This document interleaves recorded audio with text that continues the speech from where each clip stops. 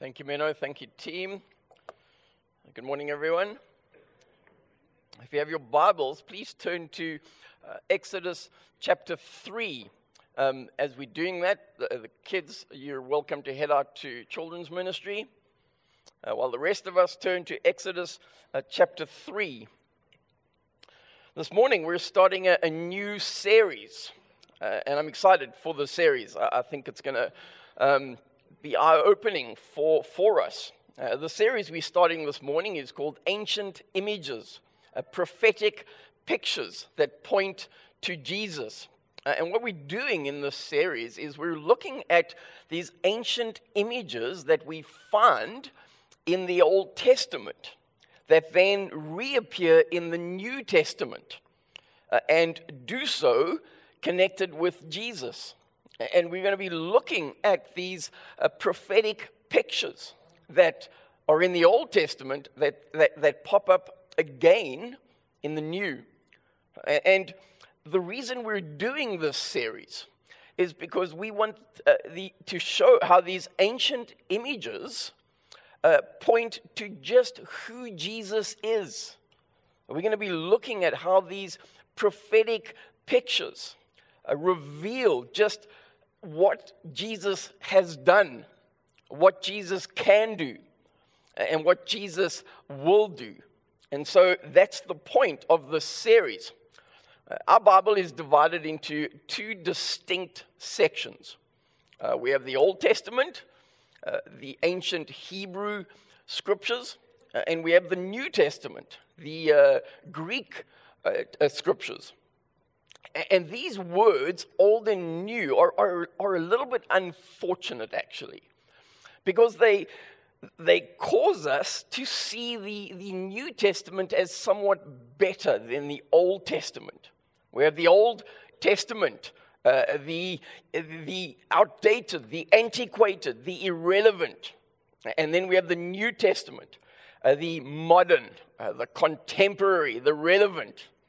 But the Old Testament is actually of utmost importance, and it serves a number of functions. The first collections of books records and tells us of the history of God's people. The book of wisdom teaches us how to lead wise lives. The books of poetry and song help us to worship our Heavenly Father, or they help us in desperate and dark times. The Old Testament has a number of very important functions. But one of the most important functions of the Old Testament is that it serves as a roadmap to point to Jesus the Messiah. The Old Testament is a roadmap that leads to Jesus. And this is exactly what Jesus himself points out. After his resurrection, but before he's made himself publicly known, he's made himself known to just a handful of people, and so it's not public yet that he's alive. Jesus is walking with two Jesus followers who are heading to a place called Emmaus. And Jesus comes alongside them and says to them, like, what are you talking about? What's going on? And they look at Jesus and they go, are you the only person in the world that doesn't know what's going on? And then they sort of tell Jesus what's going on, but they do so out of a place of despair. They thought that this Jesus was the Messiah. But it's ended with his death. And they're in despair. Like, this isn't the story we thought would happen. This is not what we expected. And then Jesus, and you can almost read the frustration in his voice as he says this to them. He says, how foolish you are, you nitwits, you dummies. How foolish you are and how slow to believe all that the prophets have spoken. Did not the Messiah have to suffer these things and then enter his glory? And then Jesus says this, and beginning with Moses and all the prophets, he explained to them what was said in all the scriptures concerning himself.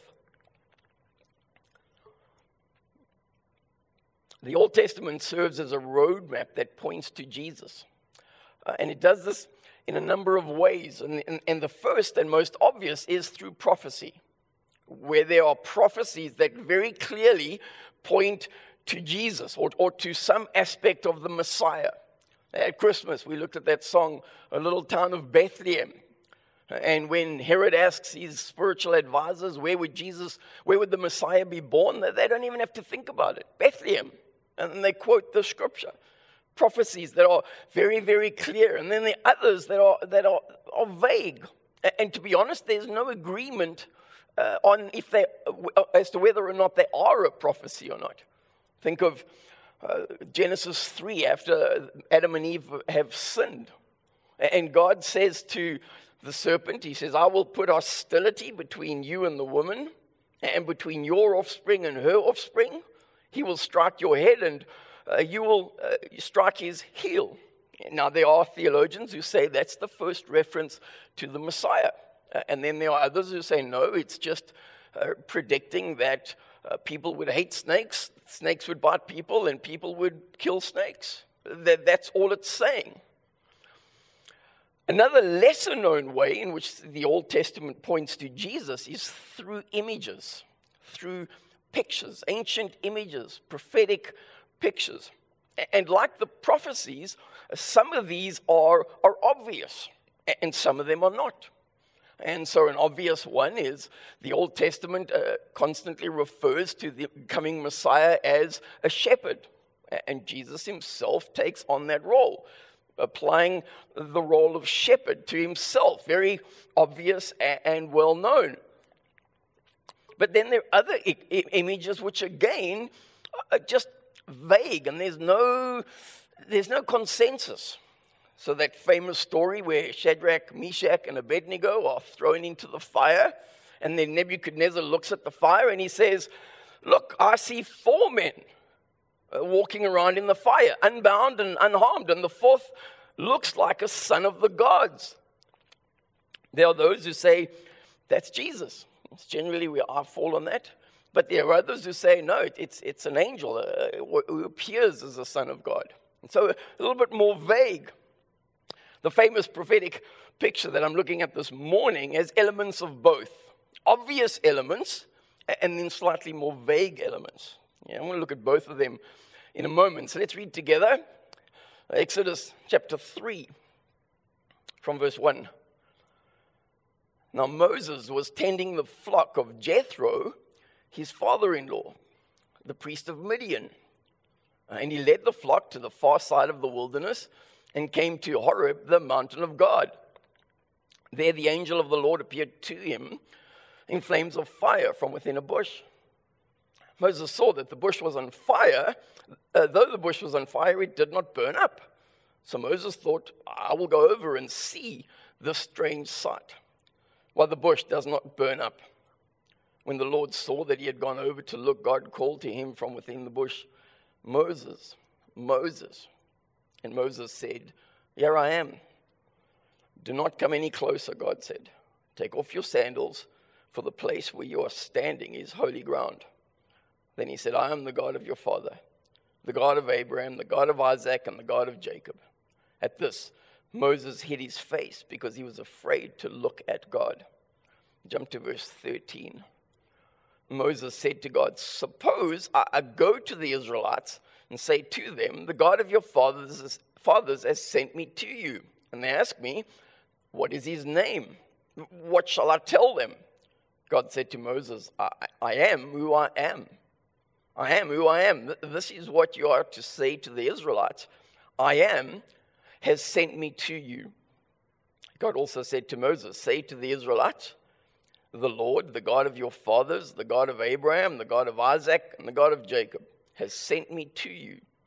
This is my name forever, the name you shall call me from generation to generation. I'm going to ask you to forgive me. I've been a little bit sick this week, and so my voice is probably a little bit raspy.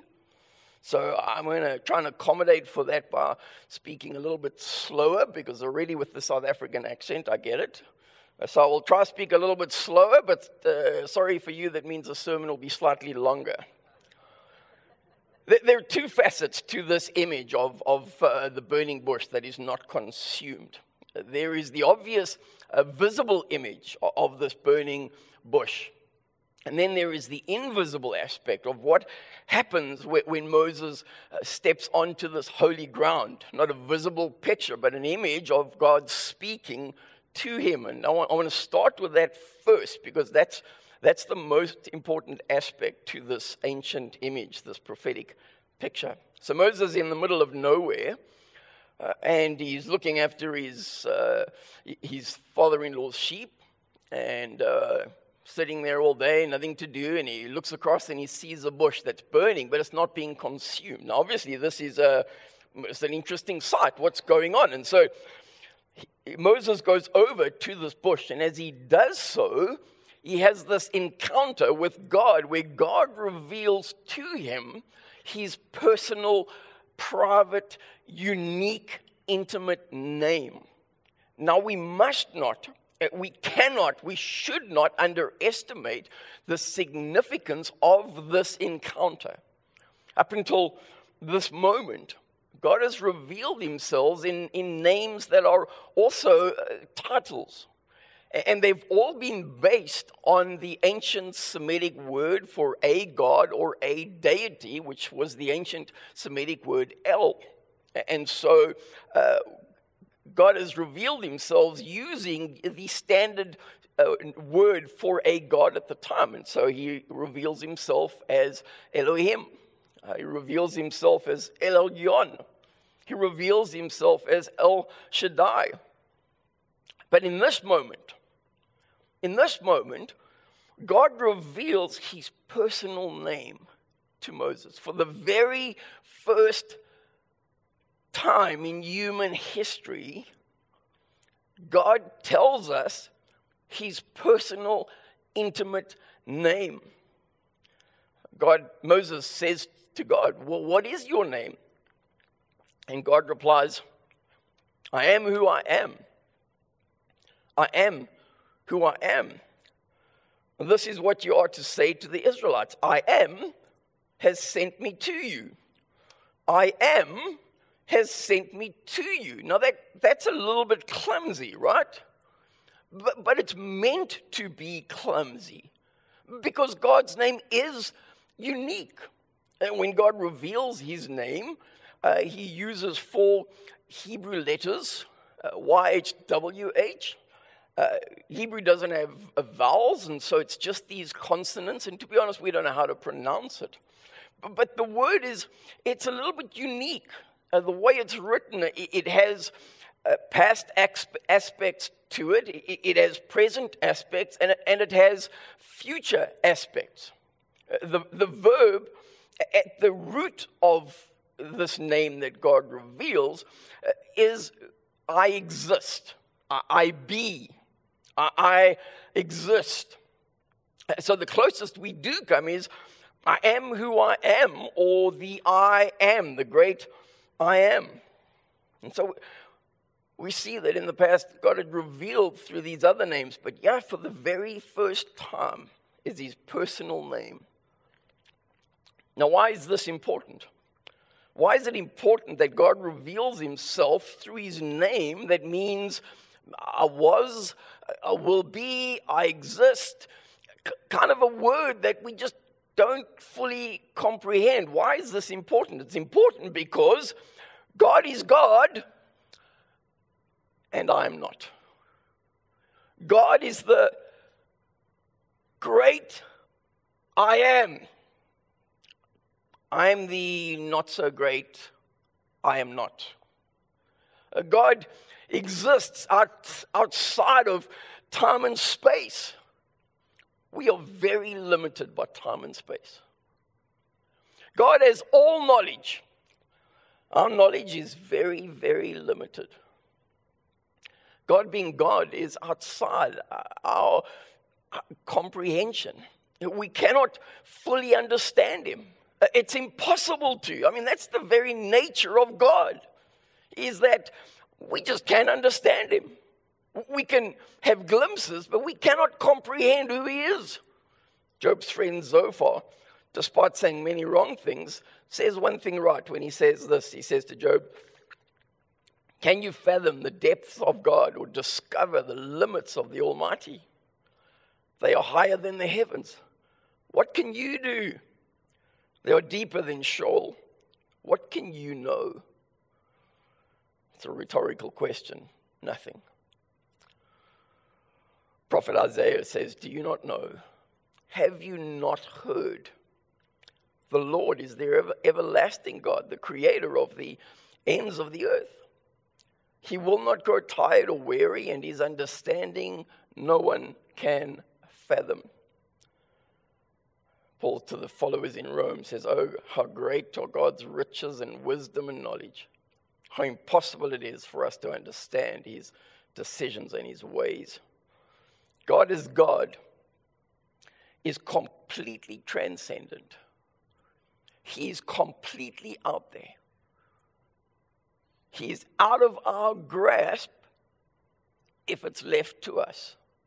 He exists before our time began. He will exist when time comes to an end. He exists outside of time now. He exists inside of time now. He exists outside of space and all of the universe and all of creation. He exists within all of creation, all of the universe. He's completely transcendent. And if we were left to our own devices, if it were left up to us, we would never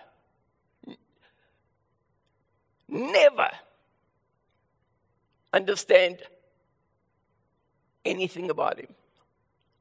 Left up to us, God is so transcendent, we would never even be able to understand even the slightest information or just character of what he's like.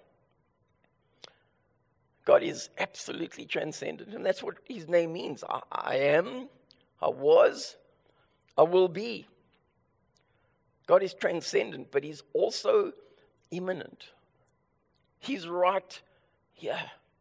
At the root of his name is that verb, I exist.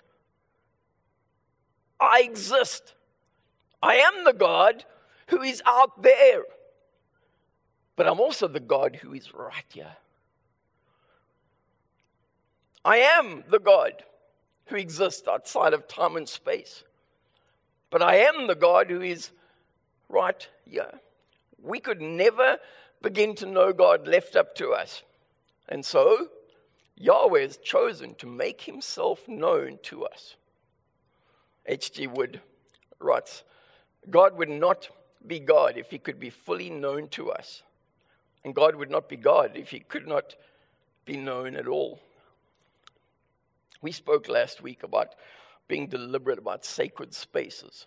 For those of you who weren't able to make last week, a sacred space is a moment where time just pauses, where the time that we're used to just stops for a moment, and we have a moment where we commune with God, or we're silent and God speaks to us. We said we're going to be deliberate about that, so I want to do that right now. I want us to have a sacred space moment right now. So what I want you to do is I want you to you can close your eyes, you can bow your head, you can stare at the ceiling, but a moment of quiet where you just allow God to speak to you. Maybe before I give you that moment, maybe this morning, God has been so distant. Maybe this morning it's been forever since you last saw his hand at work in your life. I want you in this moment to realize that God is right here. He's right here with you. I exist.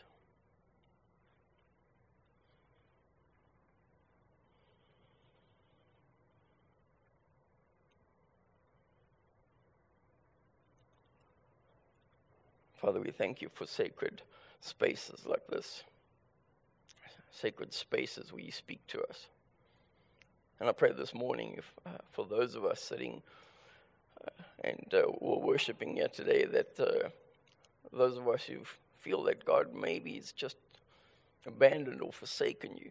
It's been so long since he spoke to you. Won't you reveal yourself as the God who exists, the I am who's very present? Won't you do that, we ask in your name. Amen. So how does this ancient image of Moses, or of God speaking to Moses in the burning bush, how does it point to Jesus? There are some prophetic pictures, there are some ancient images that are retroactively applied to Jesus by someone else. So, for example, there's the case of this character called Melchizedek. And Melchizedek, he appears just randomly in the Old Testament. We get a glimpse of him, and then he disappears, completely disappears. And then suddenly pops up in the book of Hebrews. So, for example, in the Old Testament, we read that Melchizedek, the king of Salem and a priest of God Most High, brought Abram some bread and wine. Innocuous introduction, right? But then in the author of the book of Hebrews retroactively applies this image to Jesus. The author of the book of Hebrews said, God qualified Jesus as a perfect high priest, and God designated him to be a high priest in the order of Melchizedek.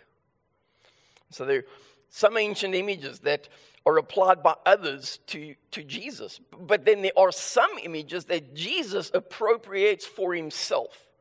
Ancient images that Jesus takes and then brings it and applies it to himself. And this name of God is one of them. In fact, Jesus is deliberate and intentional and purposeful about taking the name of God and appropriating it for himself. He's incredibly deliberate about this. How does he do this? Well, unfortunately for us, it's not really conveyed in English. It is a little bit hard to see in the English, but not so in the original Greek. About 300 years before Jesus, what is called the Second Temple period, the Hebrew language had almost died. There were very few people who spoke Hebrew, and even less people who could write Hebrew. The common language was Aramaic or Greek. And God, in his providence, brings a man into the picture who will rescue Hebrew, but also enable us to see what Jesus means. This man was a man called Ptolemy II, and Ptolemy II rises to the throne and becomes a pharaoh of Egypt.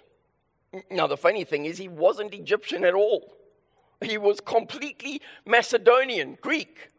His father was Ptolemy I, who was Alexander the Great's right-hand man, his favored general. And Ptolemy II hears about the Hebrew scriptures, and he's interested. He wants to try and understand the Jewish people. And so he decrees that the ancient Hebrew scriptures should be written into Greek.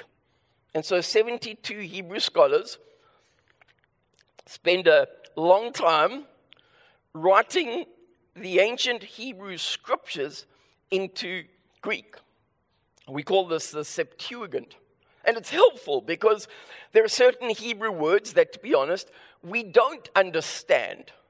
But having a Greek version of the Old Testament, suddenly it brings new light. And so we understand what we wouldn't have understood if we didn't have it. And when these translators came to this name of God, I am who I am, when they came to this name, they recognized that in Hebrew, it was meant to be clumsy. It was meant to be difficult to understand. And they wanted to convey this into the Greek so that it wasn't lost on Greek speakers. And so they came up with the phrase, ego eimi. Ego eimi. And ego eimi literally is translated as I am. I am. Ego eimi. I am. About 250 years after the Septuagint is written, Jesus arrives on the scene. And because predominantly Greek was spoken, he appropriates that phrase, ego eimi, for himself. He applies it to himself. And on occasion, it's subtle. For example, I said the ancient image of a shepherd was found in the Old Testament and then in the New. Jesus applies the picture of a shepherd to himself, but he doesn't say, I am the good shepherd, which would be standard. He says, ego eimi, I am the good shepherd. Now in English, which is translated as I'm the good shepherd, so we miss that. But on other occasions, Jesus is not subtle at all. On other occasions, he very clearly links himself to God in the burning, speaking to Moses in the burning bush by appropriating that phrase, ego eimi. In John chapter 8, Jesus is having this very deep discussions and develops more into an argument with the Pharisees. And it starts off with an insult. It starts off, and the Pharisees talking about, the father of Israel and who they come from, say to Jesus, at least we know who our father is.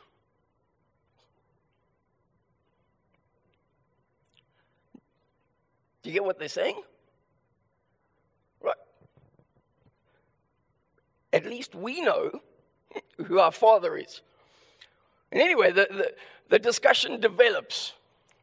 And it finally comes to kind of a head when they say, Abraham is our father. When Jesus says, well, even your father Abraham looked forward to me. And they just laugh. They just laugh and they go, you aren't even 50 years old and you claim to have seen Abraham. You're not even 50, but you claim to have seen our father Abraham. And Jesus replies, he says this, I tell you the truth. Before Abraham was born, I am. Before Abraham was born, ego eimi. Jesus was absolutely clear about associating himself with Yahweh, God himself.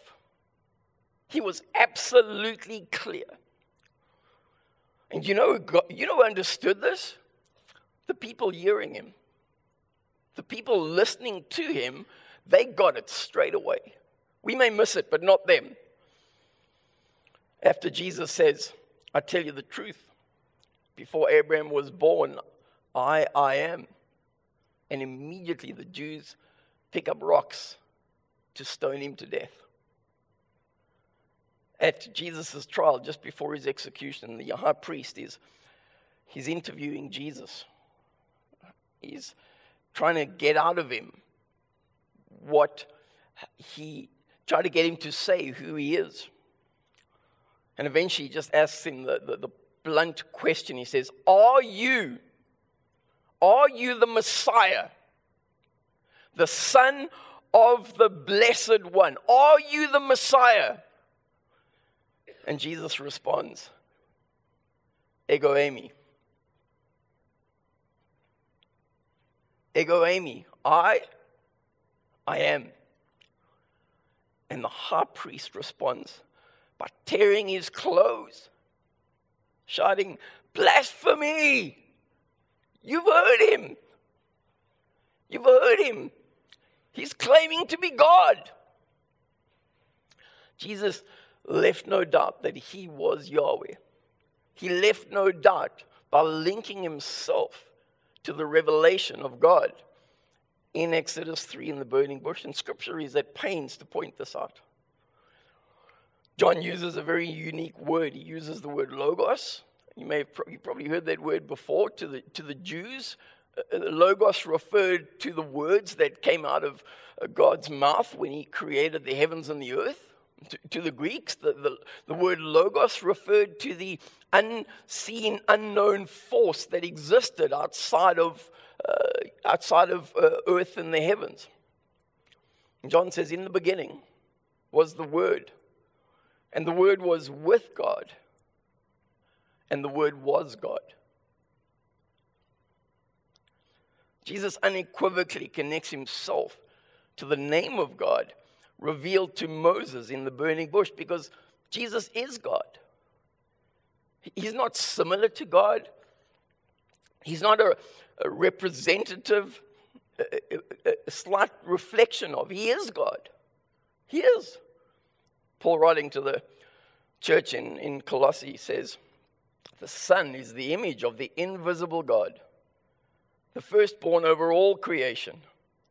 For in him all things were created, things in heaven and on earth, visible and invisible, whether thrones or powers or rulers or authorities. All things have been created through him and for him. He is before all things, and in him all things hold together. This biblical truth of Jesus being God, of associating himself as ego eimi with I am who I am, is absolutely important when we turn to the next image, which is this idea of the bush being burning but not being consumed. So Moses approaches this bush that's burning and it's not consumed. And I mean, if it was us, we'd also kind of wander over to see what this is. And as he does so, God says, Moses, stop. Take off your sandals, you're now on holy ground. And the moment God speaks to him, we're told that Moses hid his face and he was afraid. In Acts chapter 7, Peter speaking uses the word, he trembled with fear. And that's an appropriate response to coming face to face with God. God's nature and his characteristic and his just who he is beyond our grasp. We can understand what is revealed to us, but he's God. He's beyond our grasp. But if the understanding of who he is beyond our grasp, so is our understanding of the power and the might that he has. You may not realize this, and you may not feel this, considering inflation and the cost of houses. You may not realize this or even feel this, but planet Earth is the best place to be in the universe. It is the best place to be in the universe. Right here, right where we are, is the safest place in all of creation. You know why? Because the universe has about 1 bazillion ways to kill you. from black holes that will suck every atom out of your being one by one, to cosmic winds that will rip you to shreds in a microsecond. The universe has a bazillion ways to kill you. One of the ways the universe can kill you is exposure to incredible heat. Incredible heat. You think the summer of 2021 with the heat dome was bad? You ain't seen nothing. The furthest object that we can see from Earth with just a telescope is a quasar called 3C273. Quasars are areas of very hot plasma around black holes, and as they circle, they get hotter and hotter. Quasar 3C273 is 2.4 billion light years away from us. 2.4 billion light years. But it's so bright, and the reason we can see it is because of its brightness. How bright? Quasar 3C273 is, get this,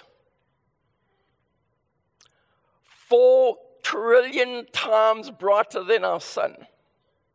4 trillion times brighter than our sun. And it's so bright because it's so hot. In fact, Quasar 3C273 is the hottest place in the universe. How hot, you may ask? 10 trillion degrees Celsius. 10 trillion degrees Celsius. For those of you still using the ungodly system, that's 18 trillion Fahrenheit. That's hot. The light from our sun takes 8.5 minutes to reach us. 8.5 minutes is the time from when light leaves the sun and hits us. Quasar 3C273 is 2.4 billion years away. But if you brought it close enough that the light from Quasar 3C273 would take 36 years to reach us. So 8.5 minutes compared to 36 years. At that distance, Quasar 3C273 would be brighter than our sun. Brighter than our sun. There would be tremendous sunsets and sunrises, but we wouldn't enjoy them because we would be dead. Why do I tell you this?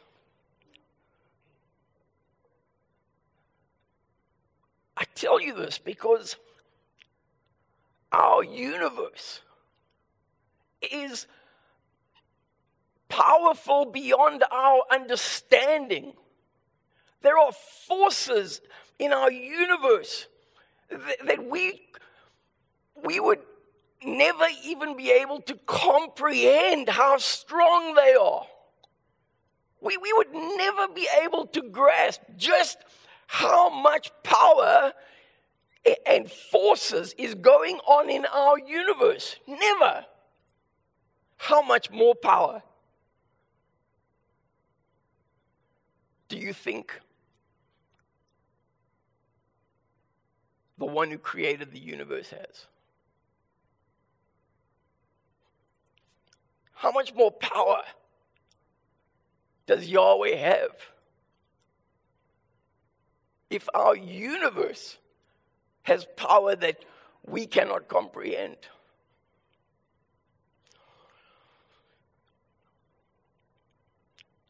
And because of this power, this might, Moses' response is appropriate and it is completely natural. King David says, fire goes before him and consumes his foes on every side. His lightning lights up the world. The earth sees and trembles. The mountains melt like wax before the Lord of all the earth. Moses would later say to the people of Israel, "The Lord your God is a consuming fire." Moses approaches this bush that's burning but not consumed. Why is it not being consumed? Do the hills melt like wax before Yahweh? Yes, they do. Is Yahweh present in this moment? Yes, he is. Has he lost his power and that's why the burning bush is not consumed? No. He's present with all of his power and his might. So why is the bush not consumed? Why is Moses not consumed? Why are the sheep not consumed? In fact, why is the pasture not consumed? Why is the whole earth just not consumed if the God of all creation, who has power beyond our understanding, is present? Why is Moses not turned to dust? You know why? Because of the grace and mercy and compassion of I am who I am. And that's the only reason. The only reason Prophet Jeremiah would later write, because of the Lord's great love, we are not consumed. Because of the Lord's great love, we are not consumed, for his compassions never fail.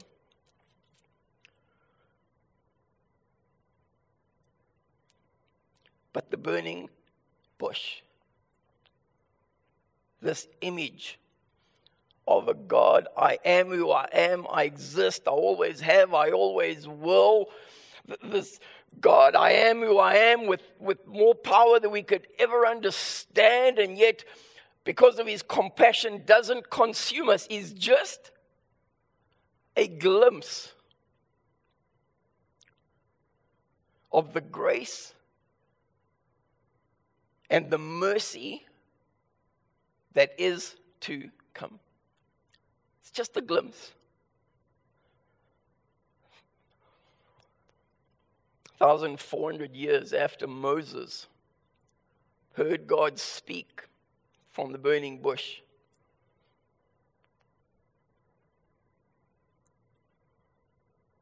God himself, ego eimi, I am, makes an appearance. John, after saying that the Word is God, says, future verses later, he says, the Word became flesh and made his dwelling among us. We have seen his glory, the glory of the one and only Son who came from the Father, full of grace and truth. Full of grace and truth. Because of ego eimi,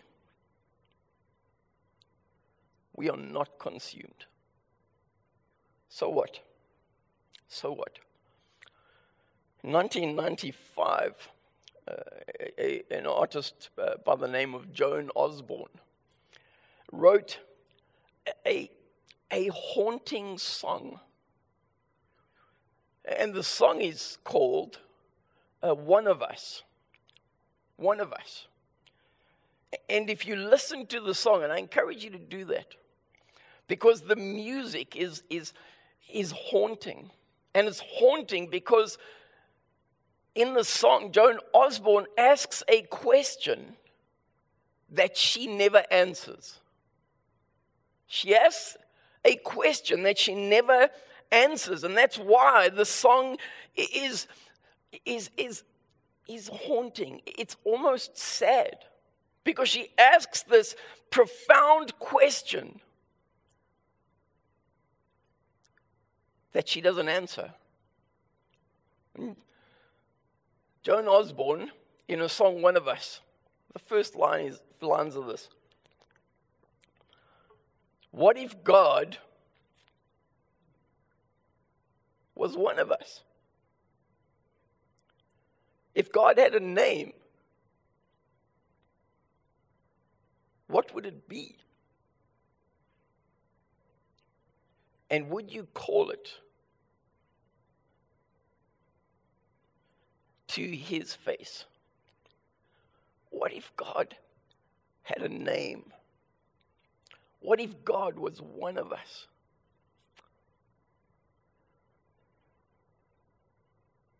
I wish Joan Osborne had have finished her song revealing the truth.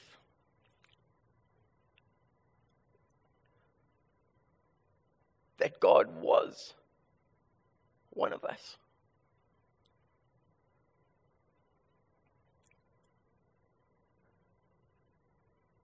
That God did have a name.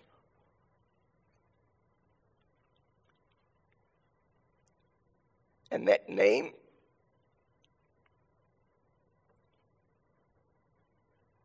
is Jesus.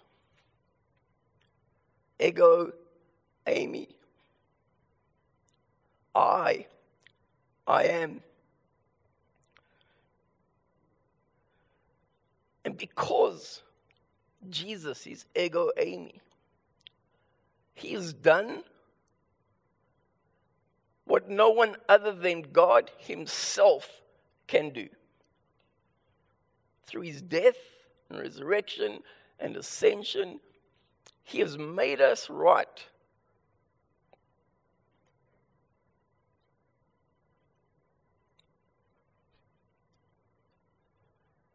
With our Heavenly Father. Because he's Ego Amy. Only he could do that. And because he's done that,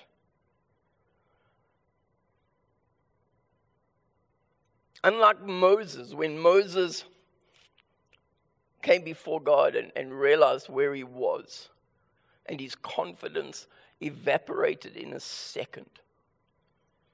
In contrast, because of who Jesus is, we can enter God's throne room with confidence.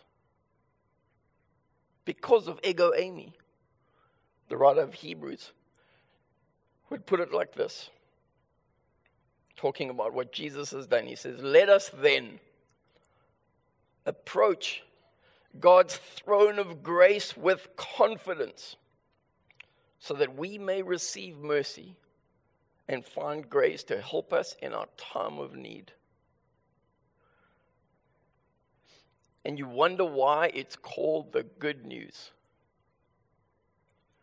I want us to close with another sacred space moment. Just another moment of just being in God's presence. And for some of you, this may be a moment of just rededicating your life and who you are back to God, back to Ego Amy, because of what he's done. But maybe there's someone here this morning that maybe you've known all about Jesus, but you actually have never asked Ego Amy to be your Lord and Savior. You've never done that. I want to give you a moment to do that. So let's have another moment of silence as we have a sacred space and be aware that we are in the presence of God.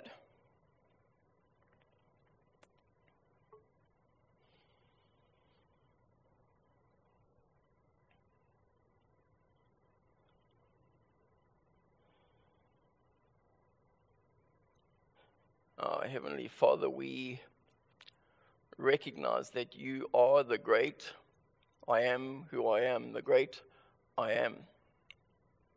And with that comes might and power beyond our comprehension.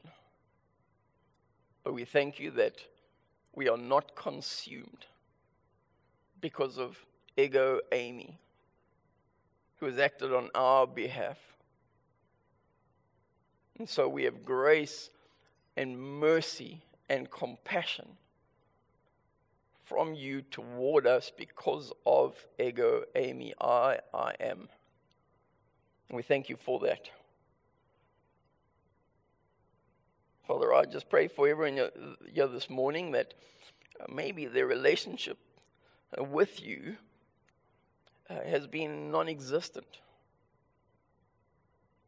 I want to pray for everyone who feels just or realizes that that's where they're at spiritually. I just want to pray for them that there would be a renewed desire to be in a relationship with you because of what Jesus has done. And then, Father, if there's anyone here this morning who has actually never acknowledged or accepted Jesus for who he is, I pray for them too.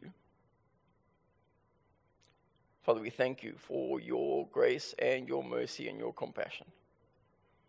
And give you praise for that. In Jesus' name, amen.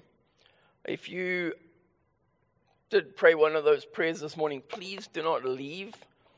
Please do not leave without speaking to either Pastor Matt or Pastor Dave or myself. Please do not leave without doing that. I'm excited for the series. I'm excited what it's going to reveal about who Jesus is. I'm excited to see from all of our sermons what it reveals about what Jesus has done for us. Pastor Matt is up next week. Is that right, Pastor Matt? We think it's Pastor Matt next week. It will be one of us. We promise you that. Let's close with just a song of worship.